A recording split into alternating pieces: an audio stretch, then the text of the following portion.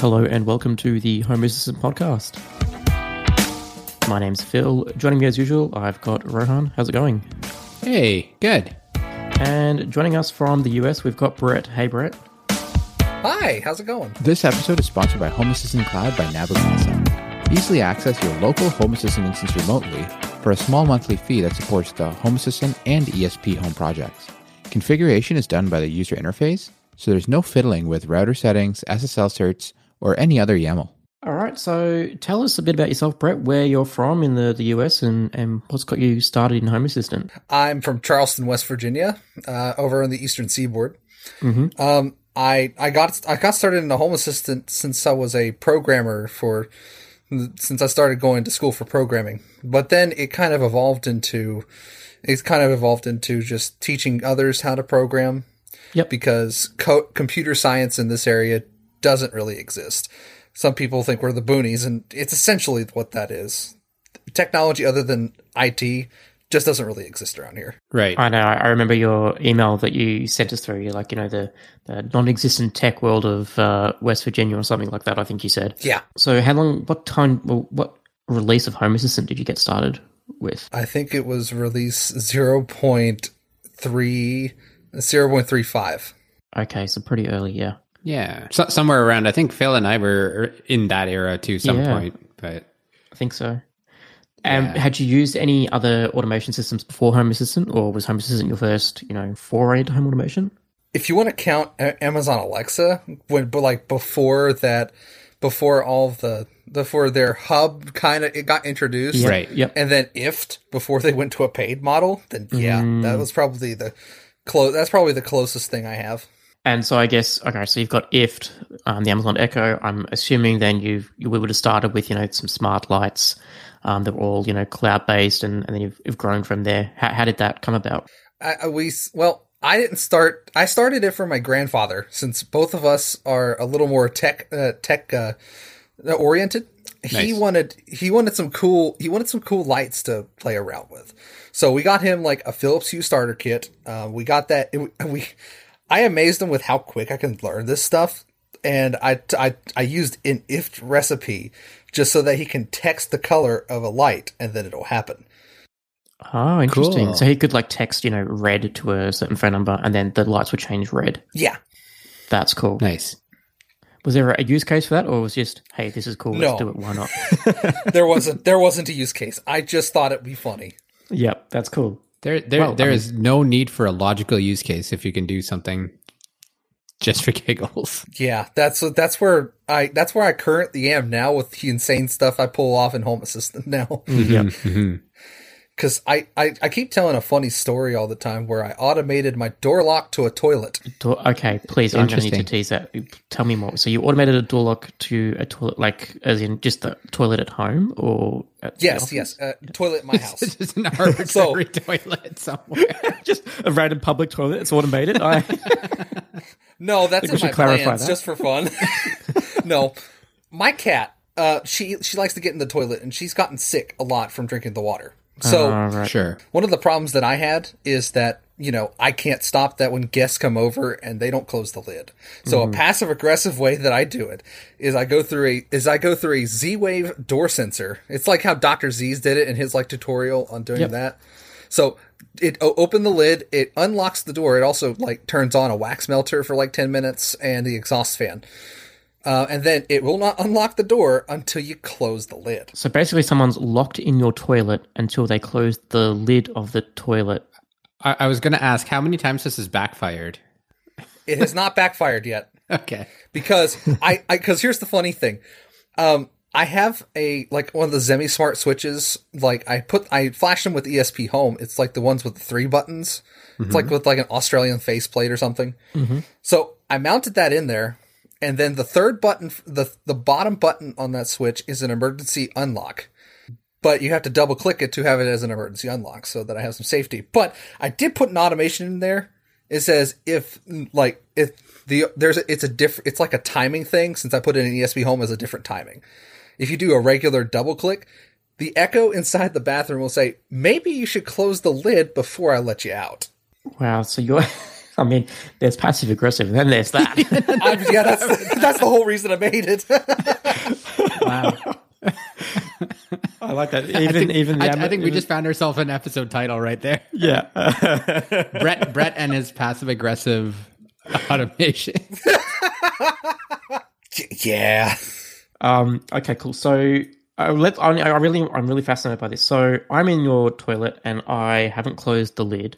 What door lock, or how is the door locked? Is it like a magnetic? It's a magnetic lock. Yep. Yeah. I'm assuming then it is that if the power's out, the fail-safe is that it will then unlock. Yep. Okay. That's mostly a safety reason, so that if a fire happens, the power goes out. Then yep. Like I'm not trying to trap them and just get into a fire. You know what I'm saying? Like all I'm trying to do is make sure the lid's closed. I'm not trying to kill them. I mean, you really must care about your lid being closed if you're trying to kill them at that point. So. It's like the whole thing. It's like Spider-Man 3. It's like you'll get your rent when you fix this door. That's right. It's kind of like that kind of aggressiveness. I'm guessing just a post-it note on the back of the door near the handle. Please close the toilet lid before you leave. It wasn't good enough. Yeah. What other have you got to any other passive aggressive automations in the house that you've just thought, yeah, the toilet door automations worked perfectly. Everyone knows now that they have to put the toilet lid down before I'll let them out of the toilet. What else can I, annoy people with? Well, there actually is another one for the bathroom too. So, it's where since the litter box is in the bathroom, and I had to keep that door open for my cat because my cat's an older cat, can't really move the litter box anywhere else. So I don't really have a choice. So I had to put a door sensor on there, but if the light is off and the door is closed, it announces to every single Echo in the house, it's like, you need to keep the door open for the cat. Right. That's probably the most passive aggressive that comes to that. But that did backfire. That one was not fun. I was on a trip to Lynchburg, Virginia, and I was gone from that. My uncle and my grandfather, they were working on this room that I'm in here right now because we were just putting new floors in and stuff. My grandfather doesn't have any pets, so he kept the door. He passive aggressively wanted me to. He was changing the trim in a door, and he couldn't change the top trim because of the door sensor.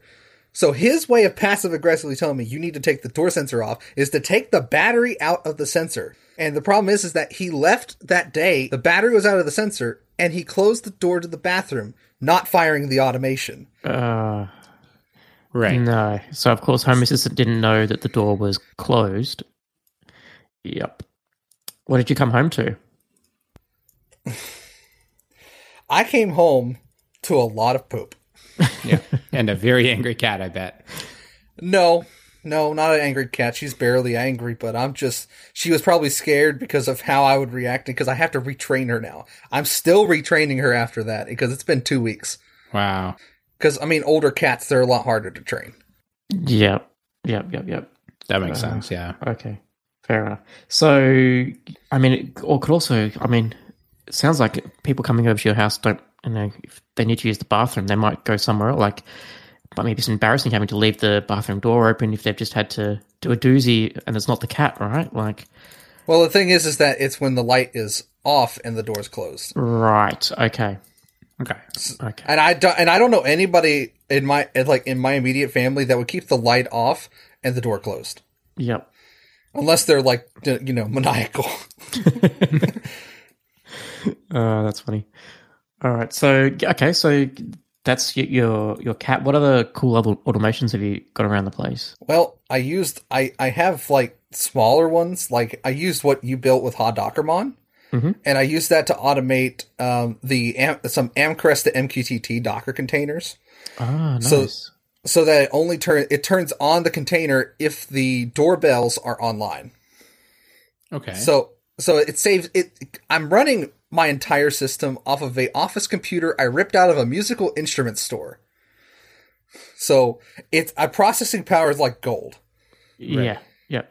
So tell me the logic on why you only want those containers running when the cameras are on. Do the cameras go offline for something, or? Well, mostly because I haven't mounted them yet. and they're more of a. I haven't mounted them yet because this house that I'm currently in was built in the 40s. So I have to replace literally everything about it. Like, the walls are super thin. There's literally no insulation in the house. The wiring in this house is quite literally cloth wrapped wire from the 40s, which is a huge fire hazard now.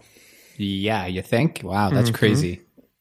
So I have to change everything about this house before I can even consider stuff like that.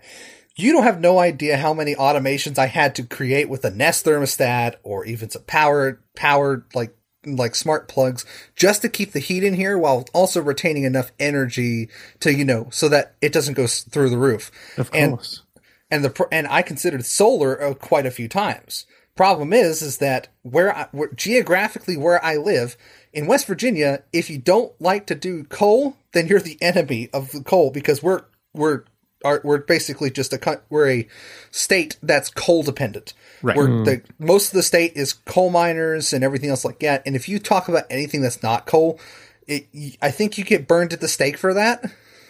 Sure. I guess it kind of makes sense, right? Especially as it drives a lot of the economy, it creates a lot of jobs there locally, but... Yep. Well, yeah, but I understand. That's one of the big things that, like, I'm still into solar, and I'm still, like, I kind of have to be a part of like, they don't have any good solar programs around here, and that's mainly because where I live. It's the same, it turns out it's the same thing as Kentucky, too. So, because they're also coal driven, too. Yeah. But hey, if I'm going to be advancement, I might as well step forward first. Yep. No better time to do it, right? But so the cameras, like, you haven't mounted them. When they go offline, like, so why would they go offline? Like, are they battery powered cameras, or you just disconnecting them regularly? Like, is there a schedule that you're running them to? Not quite. It's mainly because I wanted them to kick online when I initially mount the thing. Like, when I mount it and then my Unify system detects, hey, I saw this on the network, and then Home Assistant says, hey, I'm going to turn on the Docker container. Yep. It's mostly because I don't want to forget to turn on the Docker container when I finally mount the thing. Makes sense. Yep. Right. So it's a temporary automation, really. It's not going to be permanent. And what is that Docker container you're using doing? Like, does that just pull in a video feed into Home Assistant, or does it save the recordings from the cameras? Or no, it's what DigiBlur DIY made for Amcrest to MQTT, or at least he was showing about. Essentially, it just gives me more data and the button press itself, which is great because then I could just do some funny things when somebody does when presses the doorbell, because I have I made a ESP home device using the the MP3 player thing, like the DF player. Yep. Okay. Yeah. And I used the sound clip from South Park. It's like, Mom, get the door. Nice. Scares people a lot. I'm sure. That's funny. That's good. I like it. That's one of the other reasons why I wanted to automate stuff to do like deep stack and facial recognition stuff, since I haven't done that yet. So one of the things I wanted to do, if you're familiar with Colin Furs. Yes.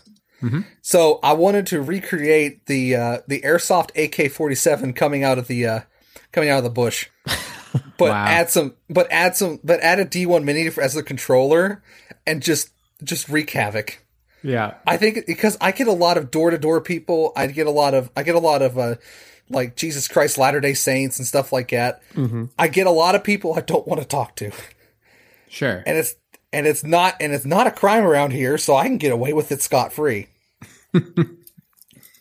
I guess that's one interesting use case for Home Assistant. That's one I would active aggressive. Yes, that's exactly. Right. That's right. That's just aggressive. That's just straight rude. Yeah. So how do you drive a lot of these? So I know you talked about a couple of these automations, and for the most part, they seem to be pretty like automated. I know you talked about your grandfather's. I don't know if it's in the same house or not, where you can text a color and it changes the lights and stuff. How is like, what ways do you use to drive it? So is it through the Amazon Echoes, tablets, phone? Like just through straight the automations? like the original way, like how I started, or like currently. Well, see, here's the thing. I'm doing something kind of weird with this whole thing, where I'm doing a little bit of Node-RED and then like Home Assistant stuff based on what application it is. If it's like, I know I have the Watchdog for Node-RED, but one of the things I wanted to do is like, make it, if I want to make it like super simple and work with Home Assistant when Home Assistant boots, it'll be a Home Assistant automation. If it's like something super complex like my alarm system, that's going to be on Node-RED because then I could visualize it better. Yeah. Yeah. Okay. That makes sense. But like, do you use any voice or anything though? Yeah, I have a bunch of Echoes around here, and I do a lot of. I kind of have this. Like I do that, and then I have Fire 7 tablets all over the house. I have like 5 of them, so that I can drive all sorts of like. I even have it where it dual boots 2 apps. It uses the Fully Kiosk browser, but it also uses Android IP webcams, and it makes it so that I can have streaming webcams only on because I have it sent an MQTT message to each unit in Tasker that can turn on the app when I'm not home, and then it turns off the app when I am home. So it's more of a security layer for me. Oh, cool. Okay. That's interesting. And you've just got like a Lovelace dashboard running on those tablets throughout the house? That was actually something I'm working on. It's originally the Lovelace dashboard that I've made, but it's been so messy and it's just messy and put together. It's been built up for like 5-6 years, but man, it's messy, and I just need to work on it a little more. Yeah, I can imagine. Like, how do you find the speed of the tablets too? I know I've got a couple of Fire tablets, and the speed can be a little bit slow to navigate around. Speed wasn't that bad to me, but I think that's not the main concern. The main concern is the ads. The ads that you see on the front of it. I hate it. I hate it so much. I have tried scripts I found on GitHub to get rid of these ads if they're exclusively going to be for like tablet installations, and they will just wake your screen. They'll just wake your screen just to look at the ad. It's woken me up before because the screen's just so bright. Even if I adjusted the brightness through Fully and the custom component in Hacks, it just is blaring. It's the worst thing. Yeah, because I've got like the ad supported version too, and I found that when I was running Fully Kiosk, as long as Fully Kiosk, I didn't lock the screen in the Android settings. Fully Kiosk was technically, the foreground app that was constantly running, and it would just black the screen. I never found that the ads would, turn themselves on. I would find that, if Fully Kiosk crashed or whatever, then I may see an ad or something, but generally, it was fine. Yeah, I think like I found that, but that was under screensaver, not really locking the screen. I think that's what I tried, and I saw that too. Yeah, it was definitely like just a setting somewhere in Fully Kiosk, just black the screen instead of for a screensaver, right? But I think the last episode we just had with Michael, he mentioned you've probably tried it. There's a script out there near the Windows computer to install a whole new version of Android on a Fire tablet. I had a quick look at it. It does look like you need to take the back off your tablet and put it into a reset mode by touching a couple of jumper points or whatever. So if you haven't tried that, maybe there's an option to try and. Oh, I'm going to try it. Like, I am no stranger to ripping apart random electronics that I probably shouldn't be in. Yeah. So. Links to where the guide I found, there's like a YouTube video that shows you how to do it are in the show notes of that previous episode. So yeah, definitely check it out. It might give you an opportunity to root the device and put a clean version of Android on. Oh, definitely. Because I just love to, I like ripping things apart and just seeing what can I do with technology that probably shouldn't be done, but I'll do it anyway. Yeah. I want to see what I can do just for fun, I guess. Yeah, absolutely. And for listeners listening today, I'll relink that YouTube video in these show notes as well, just so you don't have to hunt around for it. But yeah, definitely, if you've got Windows available, I've got Mac at the moment, so if you've got Windows available, yeah, definitely give it a try. All right. Do you do with those? I know you mentioned you're using the cameras on the thing. Do you do any people detection or anything like that, or is that in your plans? I think you said you were going to do some object recognition down the road. Are you planning on doing that with those as well to say, "Hey, I detect a human," rather than, "Hey, here's a bee or a fly or something buzzing past the camera. Yes, actually, I'm glad you mentioned that, because this is also the other thing that I learned from Phil when he did his grossy stuff, when he was like doing stock stuff. Yep. I thought of a cool idea. I found a video a long time ago where they were trying to mimic like a Samsung smart fridge using their own stuff. So they use like a Raspberry Pi 1 and then like a USB camera and use the motion library. But I thought to myself, technology has advanced since then. I could probably do it better. So I did. I took a ESPi and I hardwired it into the 12-volt rail of the fridge, just so that I can have a good bird's eye. I changed the lens out to a fisheye lens, so that it can actually detect if I have like a certain object that I need from the store. If it's not there, it'll say I have none in stock for grocery. Okay. I've even considered doing that same automation by learning the new a new app called Home Charts. If you're familiar with that.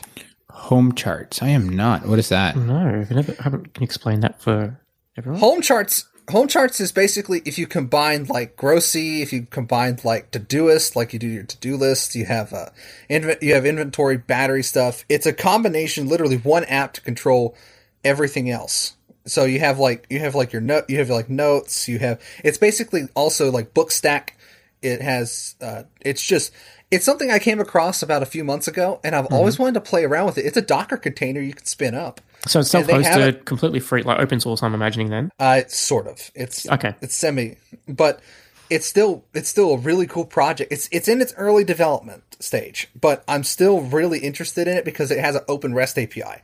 Nice. So integrating it wouldn't be a big deal. That's cool. Interesting. I'm just looking at it right now. Might not be a bad thing to try out. It's kind of cool.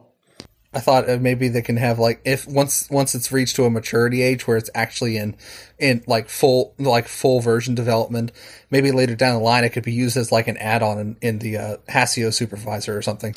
Yeah, like this is cool. I really like the look of this because I know like obviously you mentioned before I'm using Grossy, but this seems to have meal planning and inventory as well, right? Pantry management and scanning. Yeah. So that could be, and if it's got a REST API, that could easily be integrated with Home Assistant. Just using REST sensors and switches, and yeah, that's really cool. Yeah, I created a weird system with all of the Grossy stuff because I took what you had for your article to to a level that it probably shouldn't have been. And even my level, people were like, dude, like, okay, there's automating your shopping list, but this is way too far, right? Yeah. And I was just using switches and dates or, daily automations to trigger things, right? So please, if there is a new level that you could take that to, I'm all ears. Well, I'm glad because I have a bunch of those. So Good. So one of the things that I currently am just like doing right now, I took one of those those like you see in the stores where you like get a box of like macaroni and cheese and it pushes the stuff forward after you take a box out. Yes. Yeah. Yep. Like the spring-loaded thing. Yeah, I put a limit switch at the front of it so that once it opens and then closes right back, it minuses one out of stock. But if I push the switch, if I put like there's a two-way switch, if I put it in one switch, it means I add more. Right. Oh, interesting. That's okay, cool. so when you're restocking, it can then, say, okay, you've put one more back into circulation. Yeah. That's cool. Okay, So yeah, I that is a tried new level. Yeah, it gets worse. I promise. I made, and I'm currently trying to get the bugs out of it. I made a kitchen scale in ESP Home where it uses like the HX 711 like weight scales, and it has a what was it called? A PN 532 NFC sensor. So what I thought is I put NFC stickers at the bottom of stuff that I need to weigh, flour, cereal, stuff like that. And then every time I put it on there, it scans it and says, "Hey, I know what item this is. I'm going to take its current weight, and then whatever its current weight and tear weight, I send it over to Grossy." That is awesome. Nice. I've actually thought about because obviously Grossy has the tear weight support in there, and I've always been like, does that mean you have your rest your flour in a certain place in the pantry, and you have a scale there, and you'd need to have a scale for all your items? But that NFC idea, that's really cool because now you only need one scale and little tags that are cheap as chips on the bottom of a packet or your container, so it knows what you're scanning and away you go. That is brilliant. Oh, that's kind of the idea, because if I wanted to do this for my family, which is a generally older family, I wanted to be simpler for them. Yep. Where I'm also making scripts for this thing to not only have the shopping list in the Home Assistant, but also back it up over to the Alexa shopping list. Yes. But also do something really odd, because I found like Bearded Tinkerer made a video about having an online printer, especially using it like a D1 Mini. Mm-hmm. And I thought, okay, it'd be cool because my grandfather is a little older, but he knows his way around technology. So I thought it'd be kind of cool. It's like, hey, I'm about to go to the store, so I'm just going to print off the list of what you need from that specific store. Oh, interesting. And I made it. I just did this earlier today. I made an automation where if your device tracker from the Home Assistant app determines that you're near a store and you're like, oh, hey, I'm out of this certain item and you're nearby these stores. Like if you're at a shopping center where it's like, say like a Costco or even a Walmart or stuff like that. Hey, you're missing this from this store. So you might want to go get that while they're around. Plus, I'm currently working on an addition to Grocery where it can pull your items and then have your UPCs and then ask the coupon.com API to see if there is any active coupons for those items. Cool. Wow. So basically scan a barcode and then say, hey, is there any discounts for this item or any sales? Away you go. Yeah. So cool. it's Nice. just making it easier for me to save money. I mean, I did integrate Instacart into it so it can deliver those specific groceries.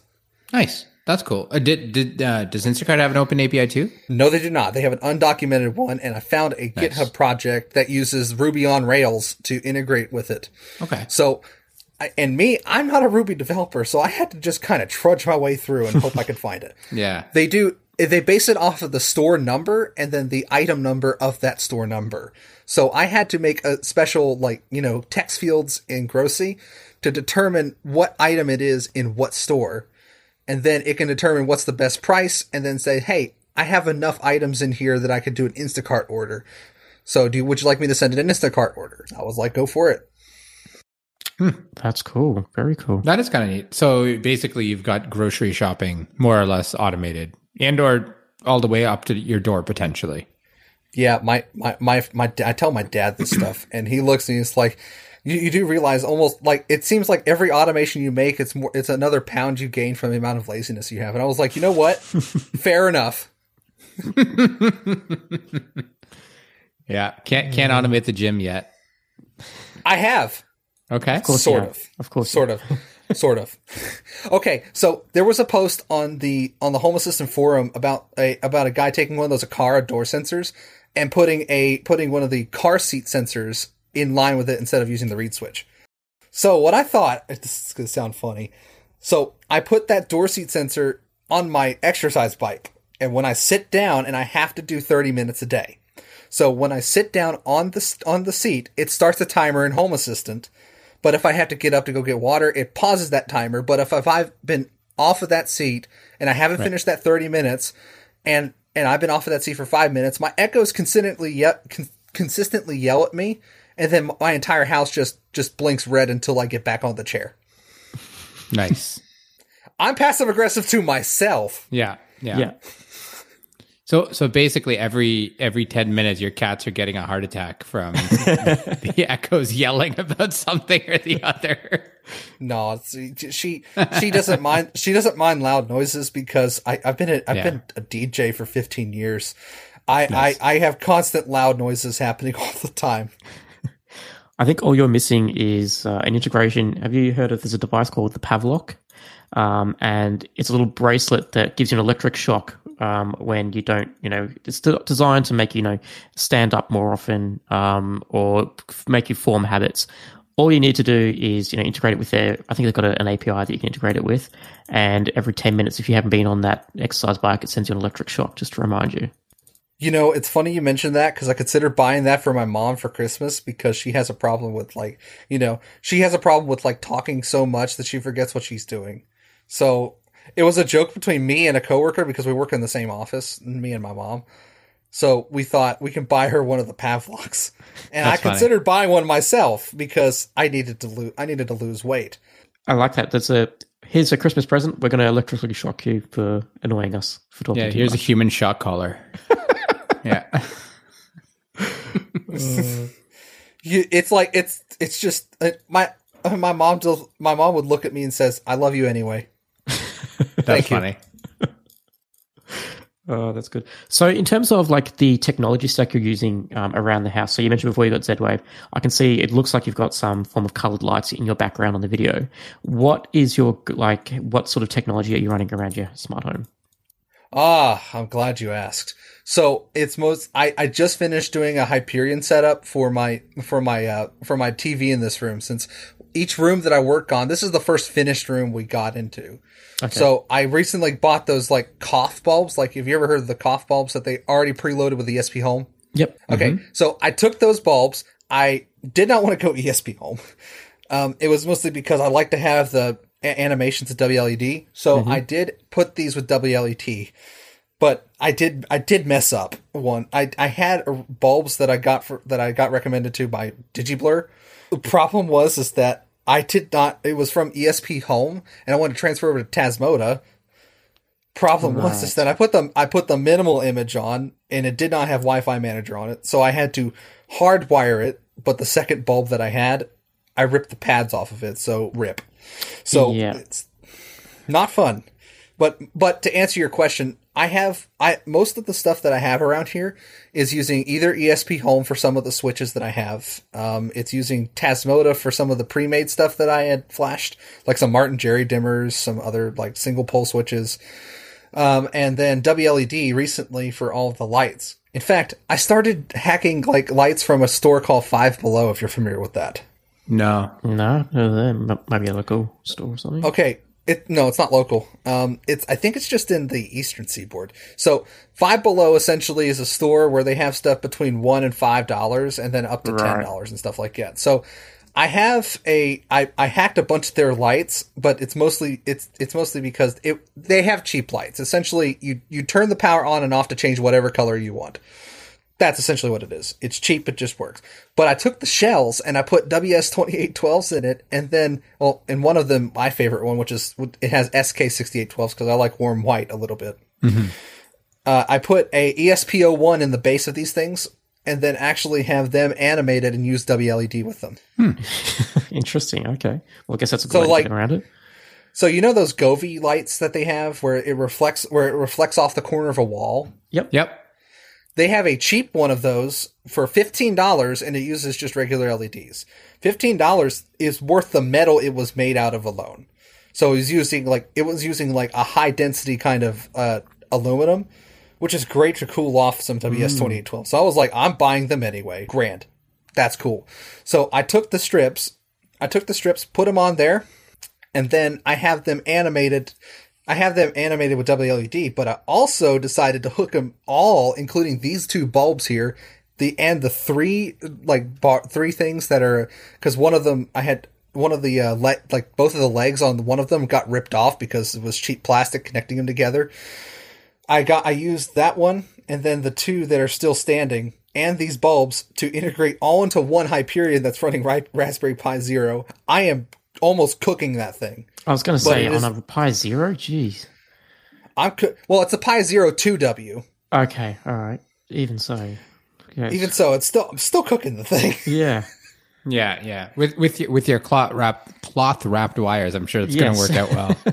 Oh, this is the room I replaced the wires in. Okay. This one's fine. Don't worry. I haven't had a house fire yet.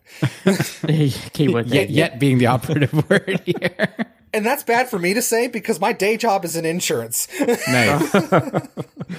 And I actually did some home automation recommendations because I'm in insurance. Yep. Which is really cool because what some of our carriers support the thing.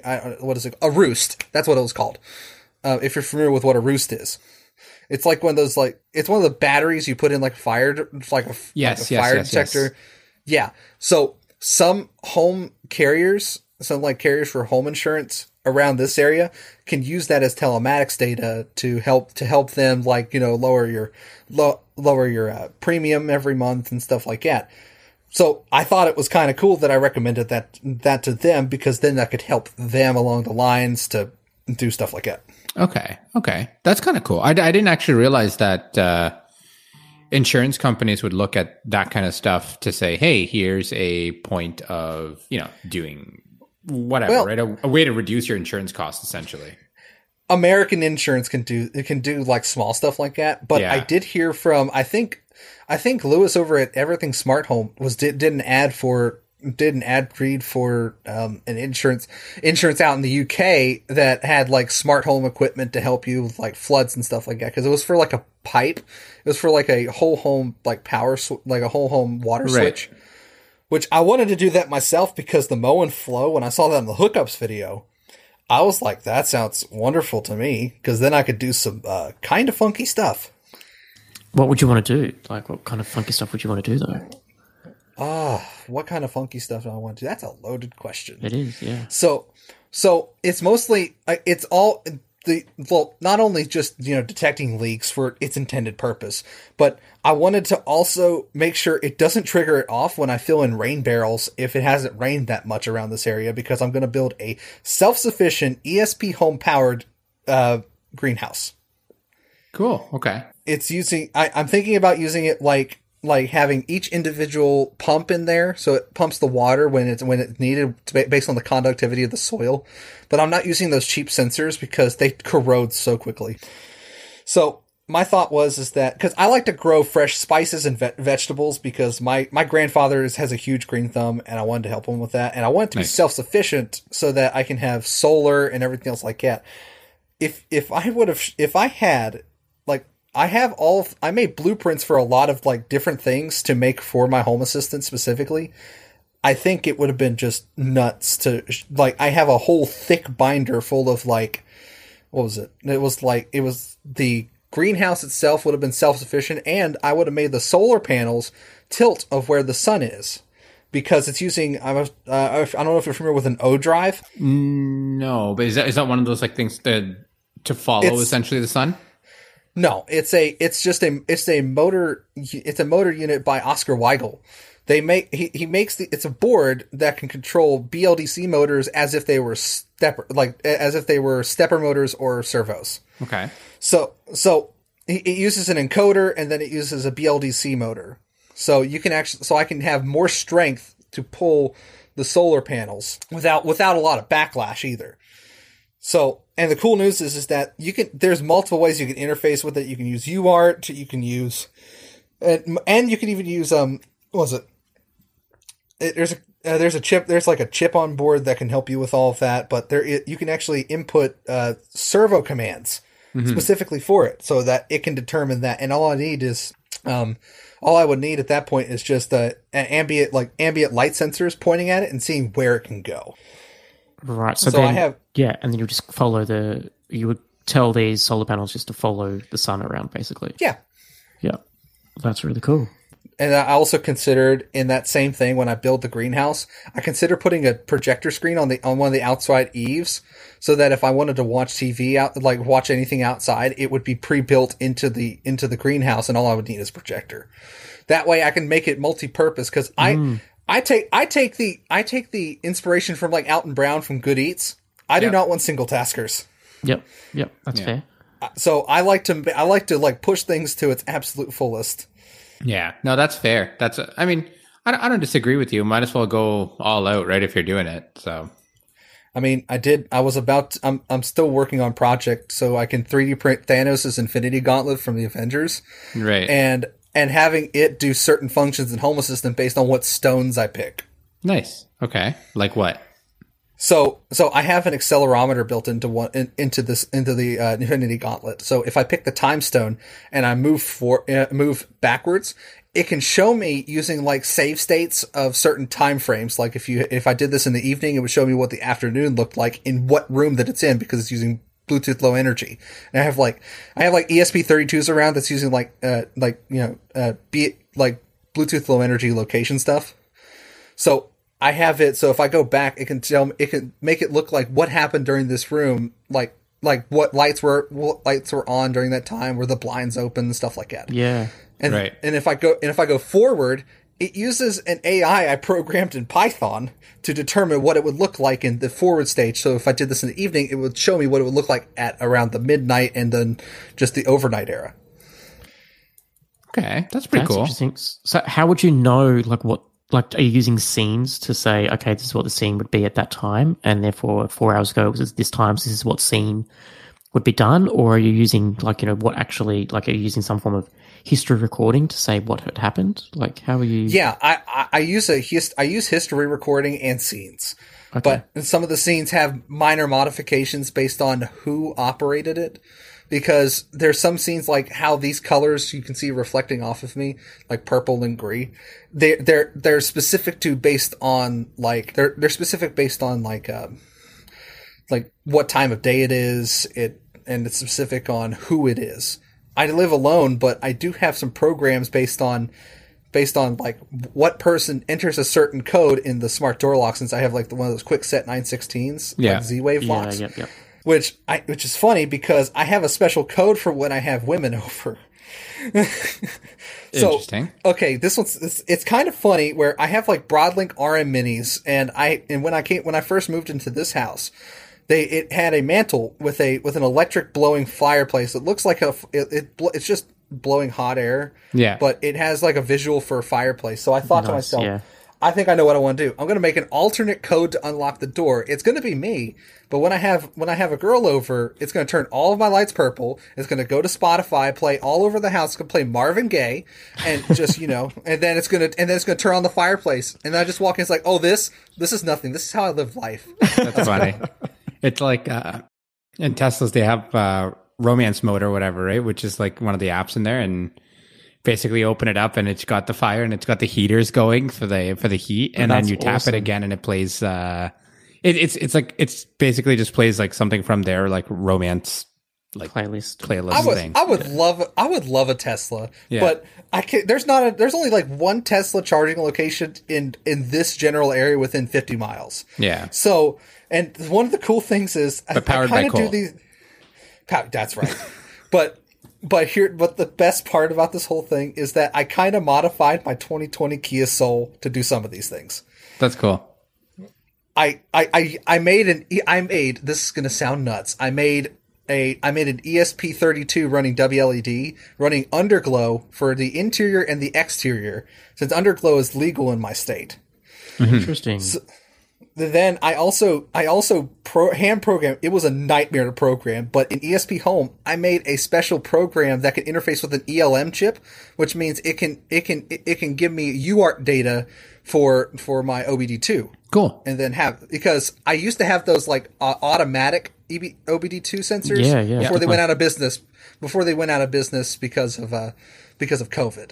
Yeah. So I needed to find something a little more local and make it work. And then I added an extra piece of code that uses Luma's code, where it's car presence detection. Okay. So that if it hooks onto the Wi-Fi, it's your car's home, stuff like that. Yeah. So I integrated a part of it into an ESP Home project. So I have multiple different things going on. I made a horn out of a DF player and a gigantic 15-watt horn that I mounted in the grills of the front of the car. And I get away with some really weird stuff.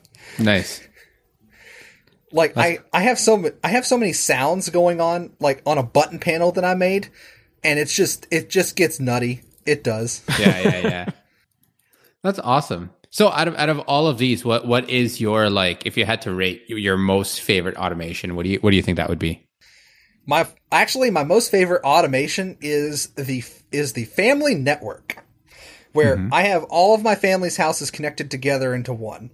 Okay. So I use zero tier nodes to connect my family's businesses and also our houses. They're aware that I do this, so don't worry. I'm pretty transparent with it. Right. So I make special automations for specific neighbors because we're about a few distance apart, except my sister. She's down south in Florida. Mm-hmm. But what I planned to do was that if, for example, my grandfather went on vacation, then the neighbor would be my uncle. And my uncle would get notifications if something happened to his house while he was gone. Okay. Because there's a special vacation node. And since my server is a master server and it has access to all of it, it can determine what notifications get sent to a specific phone and then it shows up as entities through the remote Home Assistant component in Hacks. It shows up as entities temporarily as in vacation mode. Got it. Okay. So it's a security thing, really, because we're a very tight knit family, and I really wanted to make things a little safer in our area. So I wanted to make sure that if I'm on vacation, then my house is taken care of. They can take a look at the cat when she's going. Sure. You know, somebody can help me out while I'm gone. I can help my parents out when they're gone. My grandfather and my uncle. Can't really do much about my sister because she's down in Florida. Sure. But she's part of the whole thing, too. I'm guessing trying to work out. So you've got, let's say you've got your phone connected to Home Assistant, so it knows you're home. If you then connect to your family's Home Assistant, you know, which is a bit far away, Home Assistant will know, okay, you're away from home and you're also so far away from home that the house should be in vacation mode for you. Would that be accurate? That would be accurate because where I have all of them, all of the Home Assistants are connected onto their own zero tier network. Yep.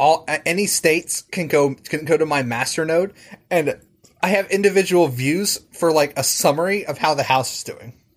Right. And okay. it can hand out notifications based on who's on vacation, because there have been times where my uncle and my parents go on vacation at the same time. So updates to me and my grandfather is probably it's still in beta, but it's still working to a degree that I like it. Like Nice. Everything's a work in progress when it comes to home automation. Right. The No, that's project awesome. is never complete. Yeah. No, it's never complete. That's right.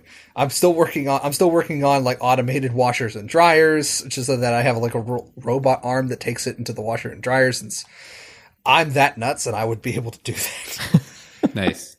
I remember that there was a video I found that was like Ty Pulowski.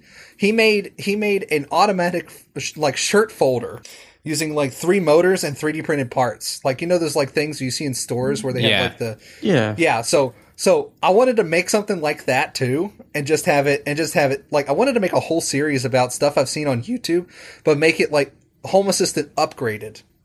Okay. So it can be automated to a degree. I don't know why I want to do that. I just think it's just kind of fun. Do it. Where I want to. You should. I've always wanted to get into YouTube, but I've never had the experience to do it. But you can only get experience if you actually do it. So I'm in that little rut there. Yeah. That's it. But yeah, I do a lot around my house where I try to help all of my family out with all of the notifications I have. Plus, also, since my mom's office is connected in its own like Pi, where it has like it's a little incubator space right now where we can determine if somebody's in the office when they really shouldn't be, like when we're out.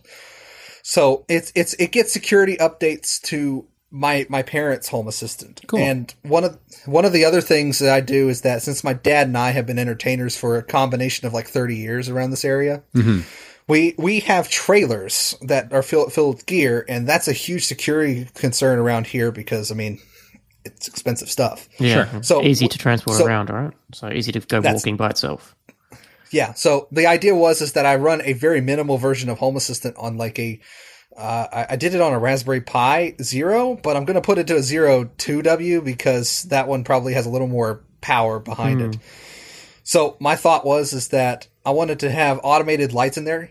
My dad mounted LED strips inside of it so he can see when it's like dark as night. Yep. Yeah. And that's cool. That's great, but it's hanging off the walls. It's not great. And I told him, dude, I can help you with that. And then when you open the doors, it can determine whether when it's night or day, when I can put like a little light sensor right in the groove of the door. It can say, hey, it's nighttime. I can't see anything. So it's just going to like, oh, hey, I'm going to turn it on real quick. But it only does that when the door is open, since there's going to be a contact sensor. Where is the power coming from to power all this? The power, since it's mostly going to be attached to it's going to be attached to the truck, and there is a power. He has a gigantic rig, so he has power going straight to it when he carries this thing.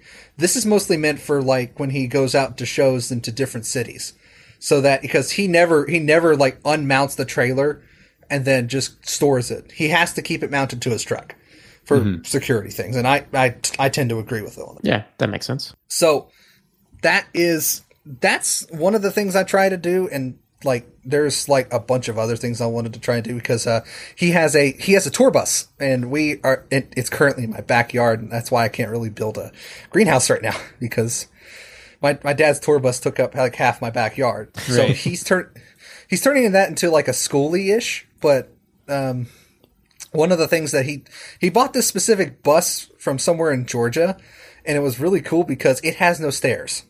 Okay. It has is ramps. It was made especially for like wheelchairs. Accessibility. It was made, yeah, and this is great because we can carry gear in it as well. Right. That makes sense. So that kind of thing would be grand, and having automations based off of that. Where I told him, I was like, dude, we can run a Zigbee node in here and have IKEA Fjorders running all because there are giant windows. Yeah, and he wanted blinds for those, so I thought IKEA Fjorders. Yeah, you want to go for that? And they've got their own battery unit of them. Like, yeah, definitely. Yeah, well, it's a open bus. You can just do whatever you want. Run it directly through an inverter. Yeah, and then we considered. I made him a system where it uses an inverter. It's really cool because I wanted to make like an inverter that's not like a pre-made one. Like I know Linus Tech Tips did one about like the Jackery units, but I needed more like battery. I needed more like battery feedback. So I can determine like how much battery capacity do I have. So I came up with a concept that uses like an INA 219 like I2C sensor, so that I'd be able to determine like how much voltage comes through. And then I use like approximation to make that work. Like it's like there was a project, I can't remember what it was, but it was the Open Solar project. It was originally using it's a repository on GitHub where it uses like a Droke like charging unit, and then it can output that as MQTT messages. That would be very sufficient for me because again, it still goes on the ethos of being local, which is a cool thing because I wanted to also make everything make it so that it doesn't require internet, but when it does have internet, it does some extra stuff that's not like, mission critical. Yeah. So like updating like the location state through the family 0 tier nodes. And then one of the cool things is that my dad was like, I want to be able to stream like you did because I have a Plex server that I serve to the family. So my grandfather specifically, he bought a lot of movies when Blockbuster went out of business around this area. Yeah. So he wanted me to just rip the existing DVDs since he's going to still own them. And then just be able to just stream them whenever he wants to, because I don't want him going up and down the stairs looking for that one DVD he bought in 2008. Yeah. So I made the Plex server, and then I upgraded it even more so that the rest of the family could use it and things like that. But my dad wanted that kind of functionality in the bus with no internet, and I figured out a way to do it using Jellyfin. Yep. And since Jellyfin on a Roku TV works great without internet, which is really surprising to me, but I found out. So that I thought really about surprises me. Like, how do you get the movies into the bus? Like, is it like rsync across or?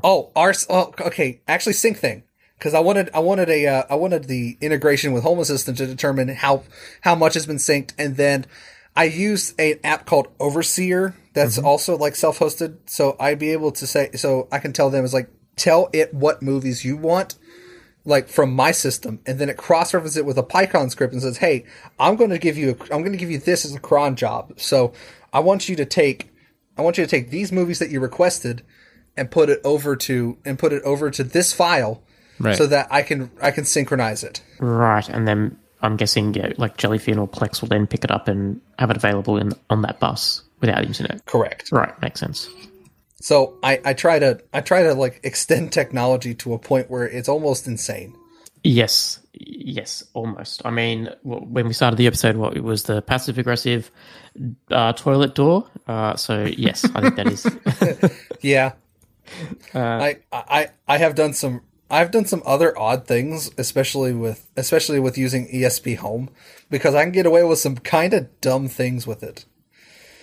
I have these. I'm right now building a node for this bed in my bedroom where I have drawers under the bed. So I wanted to reuse the LED strips that I ripped out of those bars that I mentioned. Yeah. So I wanted to reuse them. So, and since they're 5-volt, like RGB, like analog strips, they're not hard. I don't have to run like a 12-volt rail or anything else like that. I can just run straight 5 volts off of a D1 Mini and be fine. Plus, I wanted like sensor, like one of those sensors where it can determine if I'm in bed or not. Mm-hmm. So I thought combining it all together in one would be cool. So I have 6, since I have 6 drawers, I have 6 contact sensors and then 6 tiny bits of the light strip of those cheap ones, put them in there. And then each contact is going into an ESP home node for like an ESP32. And then it's determining like when the door opens, it turns on the light.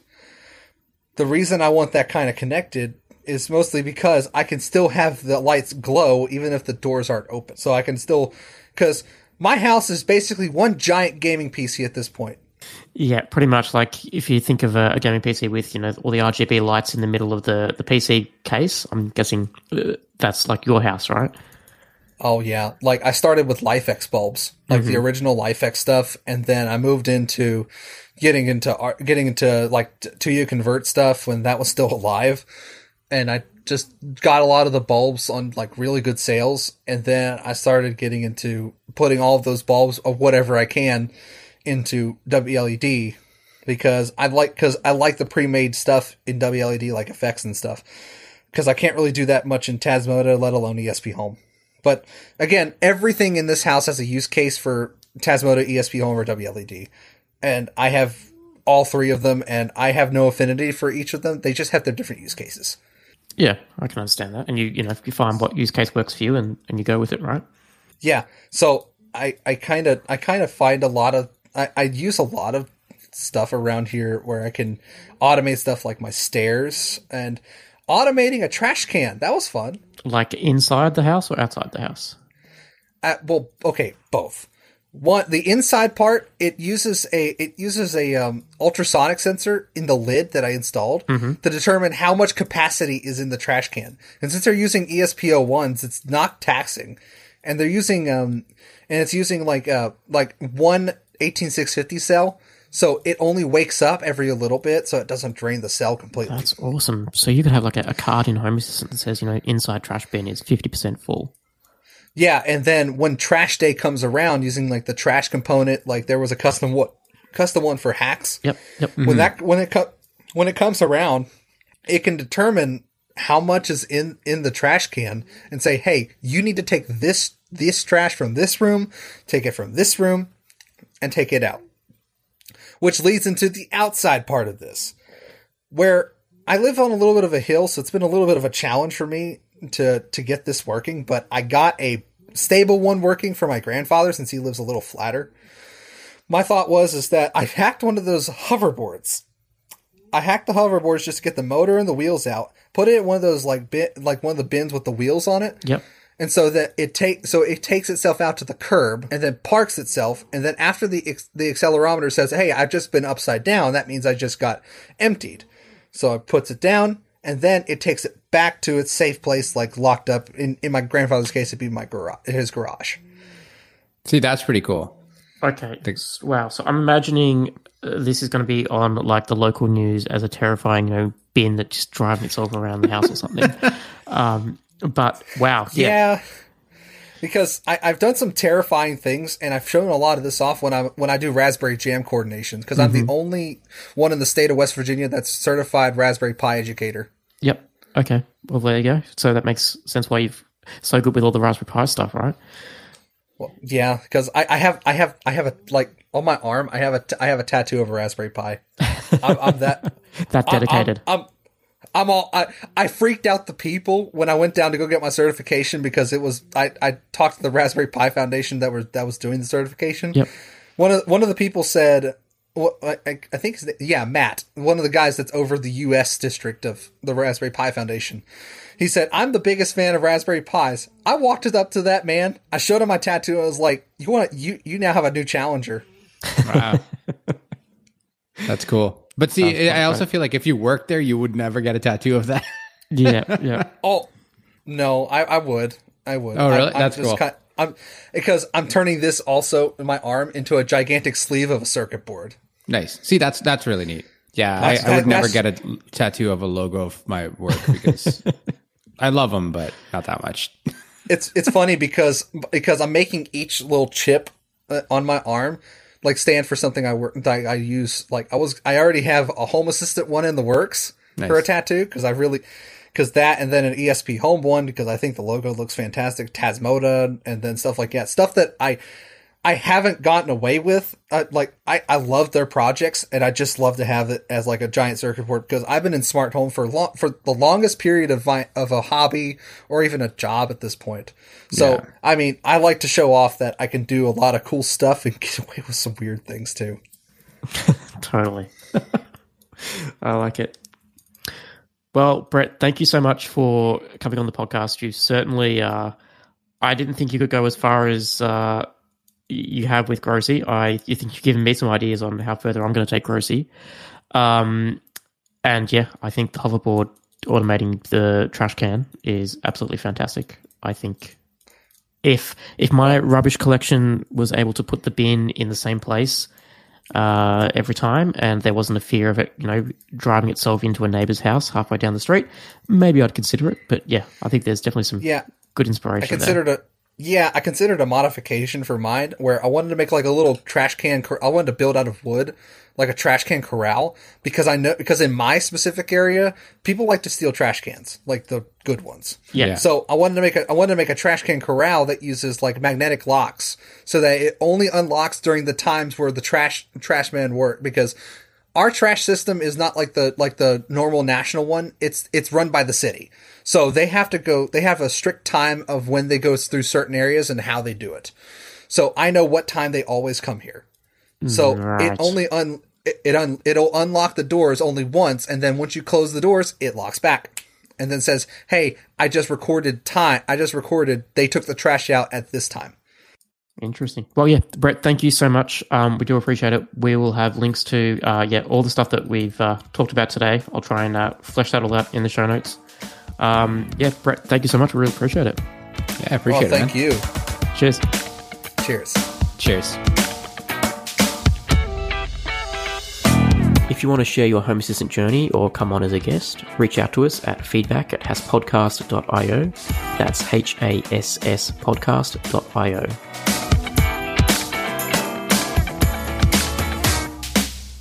The Home Assistant Podcast is hosted by Phil Hawthorne and myself, Rohan Karamandi. For links to topics we discussed today, check out our show notes on hasspodcast.io.